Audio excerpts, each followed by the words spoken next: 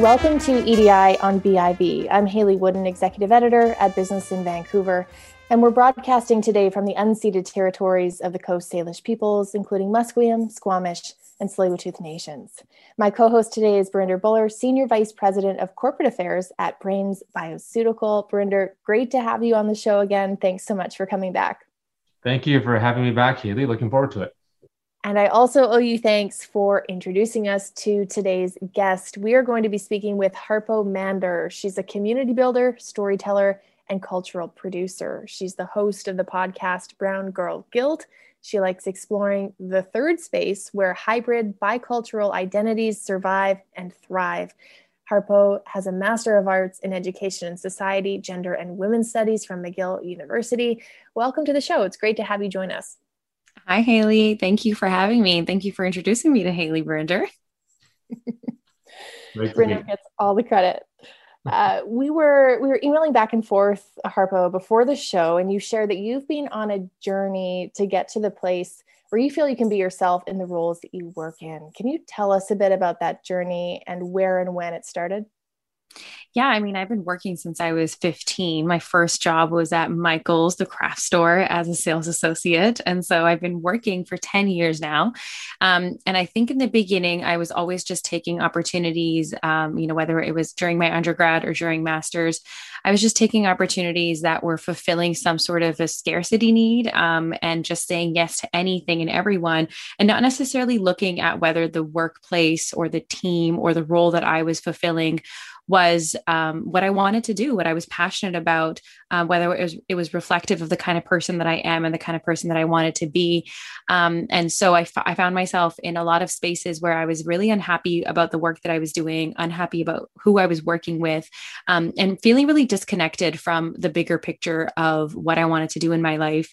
And quite recently, I can say that that's definitely turned around. In the last couple of years, I've been able to be in spaces, be on teams, and be in roles that really fulfill who I am. Like they're fulfilling for who I am, and the kind of person that I want to be, the kind of world that I want to build.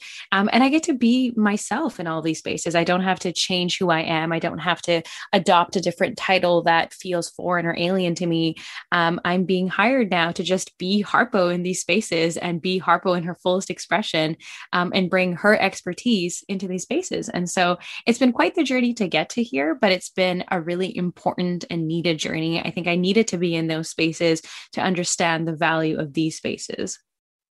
Harpo, you talked about the journey to get here and the importance. I mean, you are in the world of arts, in media, social media, and particularly the arts. Being a woman, being a South Asian woman, not typically thought of. And what was the journey to break that mold at home? To express yourself and be like, this is who I'm going to be, and this is who I'm going to be and am. And was there ever imposter syndrome that you went through now? And talk about a little bit about the journey to get to Harpo today. The journey has been difficult. For the longest time, I didn't even have the language. I think language was always lacking for me. Even my undergraduate degree and then my master's degree were such, they were so unique and they were so different that I didn't even have the language to actually describe what I was doing. I didn't have the language then to translate it back into Punjabi at home to be able to explain to my parents, to my cousins, to my family members, what it is that I do. And it can be really it can be really disempowering when you don't have the language to describe what you do, because you can start to see the confusion on people's faces of like, well, I don't think that the work that she's doing is important because I don't understand what it is. And so I didn't understand the importance of my work and the roles that I was in because I didn't have the language to really describe it. And then imposter syndrome, absolutely, Bruder. Like, I think imposter syndrome was my best friend for many years, because I would just be in all these spaces and think, I don't think I belong here. I don't think I add any value to these spaces. And it was really hard because my expertise is in who I am and my expertise is in my experiences as this second generation hybrid bicultural identity, trying to figure out what it means to be Canadian, but then also what it means to be Punjabi, and then also what it means to be myself in sort of like an accumulation of all of those identities. it was really hard for me to think that I belonged in those spaces. And sometimes even till this day, when I'm asked to be on podcasts, when I'm asked to be in rooms full of really important people, I always ask myself, like, what am I doing here? Like, what do I have to contribute to this conversation? But the fact that I have such a unique story and that I have, a story that is not different from everybody else that's around me in and of itself is unique.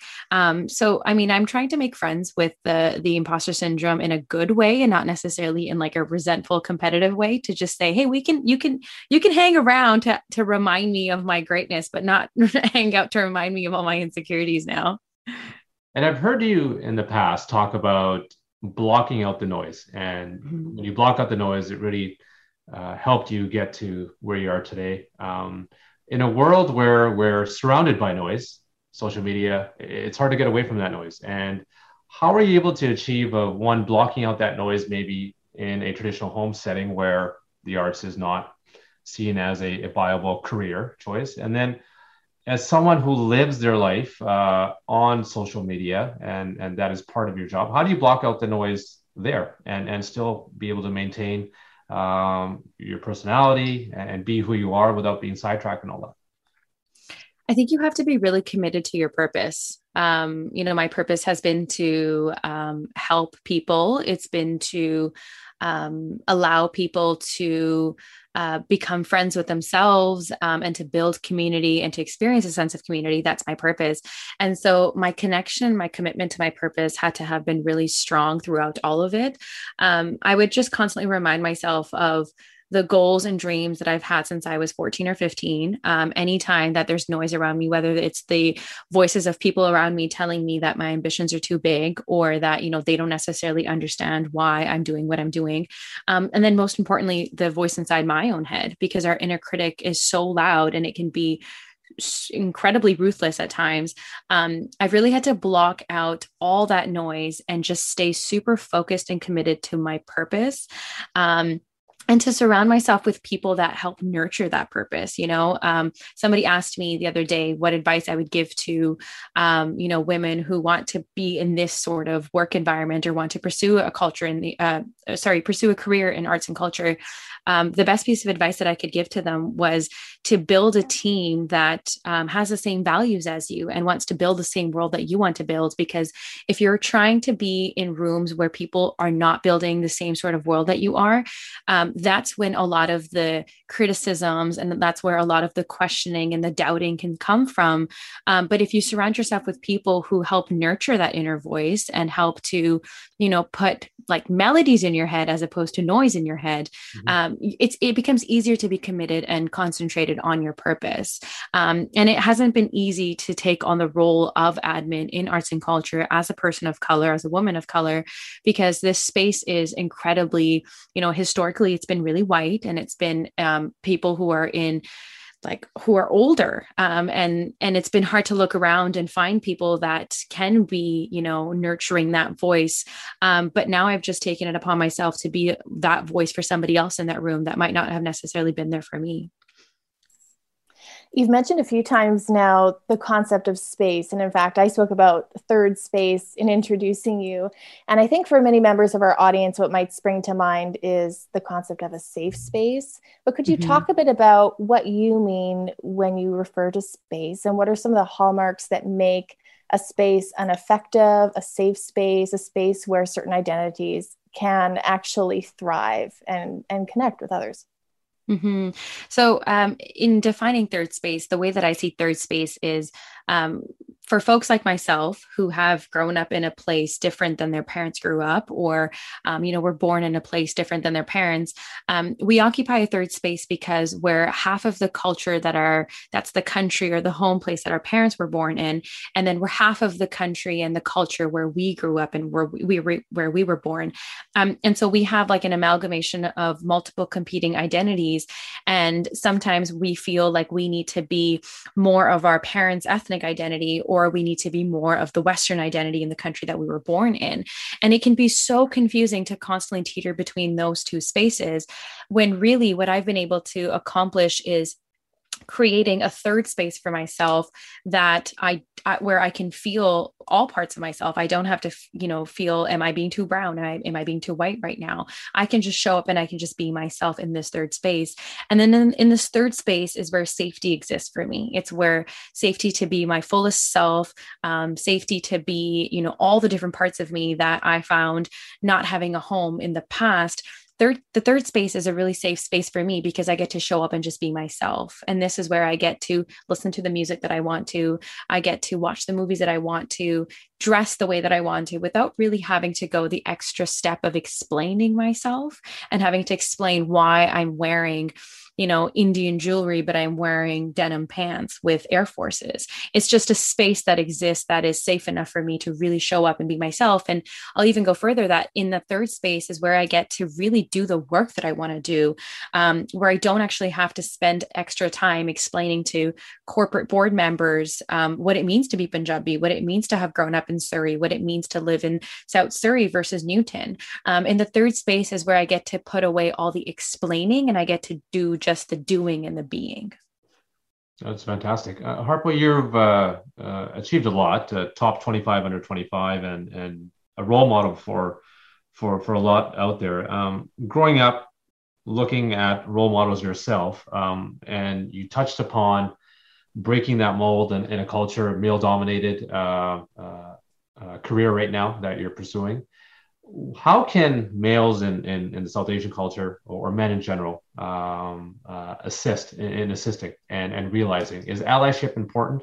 What are things that folks like myself could be doing to assisting the younger Harpo or people like you that want to up and coming, and maybe some of your frustrations that existed with males that stood in your way in the past?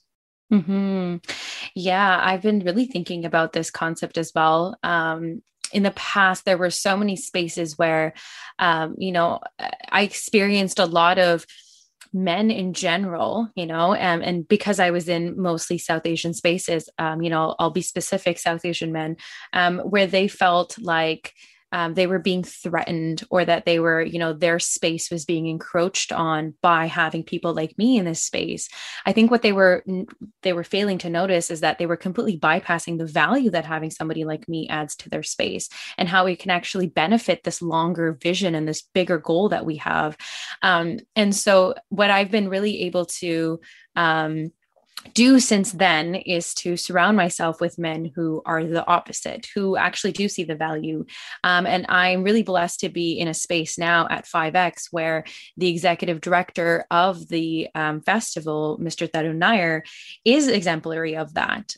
It's little things like making sure that I'm part of important meetings, that, I'm invited into conversations with people who hold a lot of power. Sometimes I'll go into my email and have calendar invites to meetings that he's a part of with really important people who I actually don't even know, and they won't have a chance to know me unless somebody makes that introduction.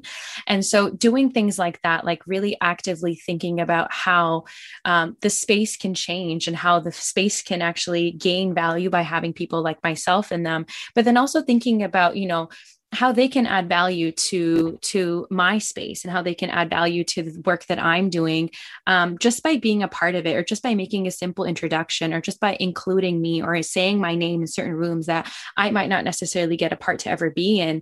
I think that's definitely a start. Allyship is so incredibly important because often women like me have to come in and advocate first for ourselves to be there, and then we get to be there. But for a lot of men, they're already simply in these spaces, and then that extra piece of advocacy, that extra layer of emotional labor, they're actually, they don't have to do that emotional labor. So if they could just pronounce our names, in those spaces, I think that's definitely a big start. We hear mentorship talked about a lot, and I've said it, but mentoring up. Do you think that's important now these days, of you taking your experience and bridging that cultural divide that you talked about, generations who are coming up in here? How can we encourage more people, and how do you create that space to mentor up? I've really been thinking about that because I've only ever existed in spaces where I have craved to be mentored, and I've always felt like I'm someone that can receive a lot of mentorship. But now I'm starting to shift and think about how I can offer mentorship to other people. And I think the best way that I offer mentorship in general is through my platform, whether it's, my Instagram stories about talking about my day, or it's a podcast episode, or just being in rooms. I think, one of my personal missions is to be so good at being myself that it inspires everybody else to be themselves too. I think that in and of itself is important. When I was growing up, I didn't have any, examples of people that I wanted to be when I grew up. I was always looking for them all over the place. I was always thinking, who do I connect with? And I remember any time that there was a South Asian woman in my orbit, whether she was a support worker at school, whether she was someone that was hosting a radio show, I would automatically connect with them just because of the fact that they were a South Asian woman. And so, you can't become what you can't see. So I think for me, I'm just making myself so visible so that people, and especially younger South Asian women and women in general, can see me and they have the idea of what they can possibly be. Mentorship is incredibly important if you can build and bridge a relationship that can be fostered in a reciprocal way, right? Like even when I am mentoring up, I'm also receiving some sort of I'm receiving some sort of guidance and wisdom in return. So I think to answer your question is absolutely important, because that's how I think we're going to be able to really get out of this rut and block out the noise, and to be able to really stay committed to what it is that we want to do. I think often when we talk about mentorship or having professional allies, we think too about the culture in which that occurs and whether an organization is really creating the space for those kinds of positive interactions, for mentorship, for mentoring up. Do you have any insight for how organizations can shift so that employees within them or people within them actually feel comfortable bringing themselves to the table, and they don't feel like or fear that they're going to get shut out, or that they're going to have to explain themselves time and time again? Yeah. So, at the time that we're recording this episode, I actually just hired somebody for my podcast for the brand that I have. And that's new because this is the first time that I'm like hiring someone to join the team and to help like really create the brand in a different way. And so this is my first time being like a quote unquote boss to somebody. And in the welcome package and the proposal that I sent to this, really smart, like, wonderful human being, this is what I want you to do for the brand. And these are your responsibilities. These are the commitments that I'm expecting you to commit to. And then I left an entire chunk at the bottom to say, how can I support you? What can I do? And this is where, this person can put all the things that they want to be mentored on. This can be skills that they want to learn. This can be conversations that they want to have. And, I said to them, I said, blue sky this one, whatever I can help you with, put that on here. And I also made it very clear that this mentorship session that would happen maybe once every couple of weeks, or it would happen once a month, would happen in addition to our work time. It wouldn't happen during our work meeting that is scheduled for 1 hour every week. And, that it's taking away from the work, but that it's their time, it's their hour. And I learned this from somebody else. I learned this from another woman who, pays me on a contract to do work for them. And this is a system that this person built. They built it into the system, and we meet every month. And, it's just to share. It might not even be to, get tangible things in return, but it's just to share and say, I know that I work for you. I know you pay me, X amount of money every month. But I still want to be able to foster who you are as a person. And I think it's because I care about you as a person. I care about where you're going. And so I think that is a beautiful example of how organizations and companies can start to like humanize the people that work for them, and to support them in their passions and what they feel really strongly about. And I think when you tell your employees and you tell the people that are working for you that you care about them, they in turn start to care about you as well. And they care about what it is that you're both building together. And I never want it to be transactional. I think that the way that I want to work and the way that I want to lead is very heart-centered. I want to lead with my heart. And I want to make room for matters of the heart in all of those workplaces that I'm in.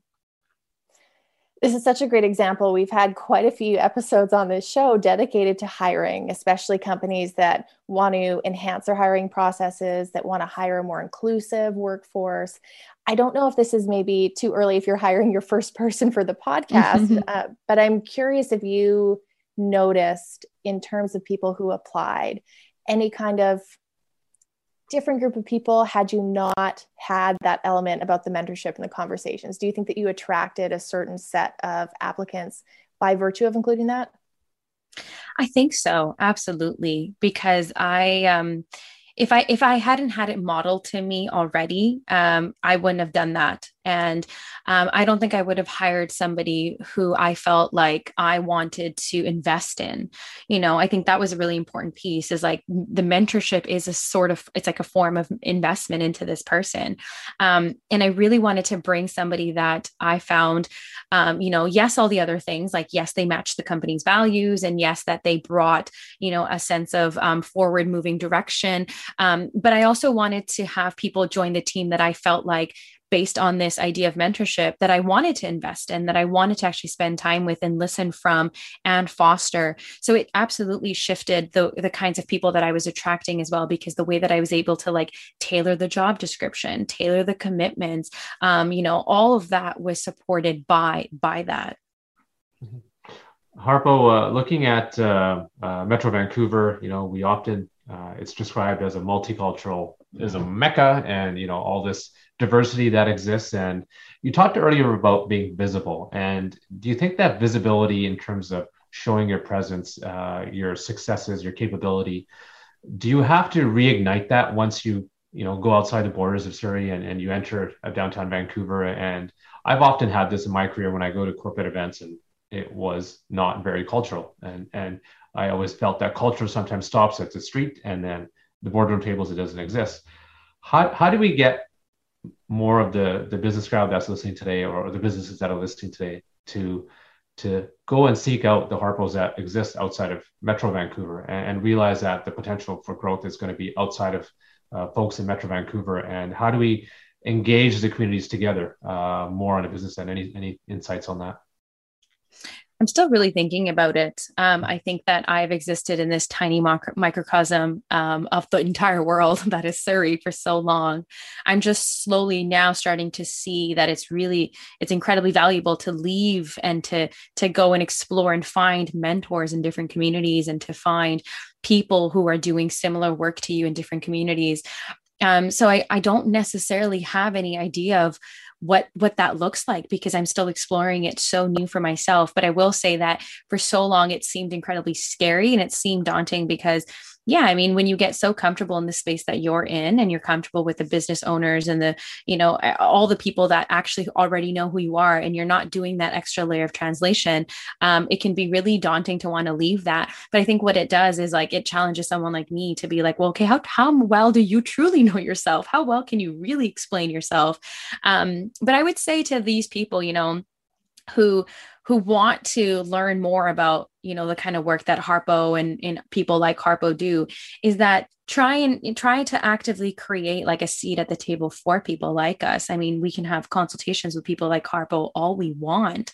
But it's, I think, most impactful to actually have people like Harpo doing that kind of work, and giving us enough room to make it our own, and to actually add value to whatever it is that you're working on. I'm still exploring this entire world, but I would say that would be my only insight that I could give. I think that's a great insight to end on, actually. Harpo, it was great having you on. Hope to maybe have you back on the show if that's something you're up for, but it was great to connect with you, and thanks for joining us. Yeah, thank you so much for having me. It was great chatting. Thank you, Haley. Thank you, Harpo. Yes, as always, Brinder, thanks so much for co-hosting. Today, our guest was Harpo Mander, community builder, storyteller, cultural producer, and the host of the podcast, Brown Girl Guilt.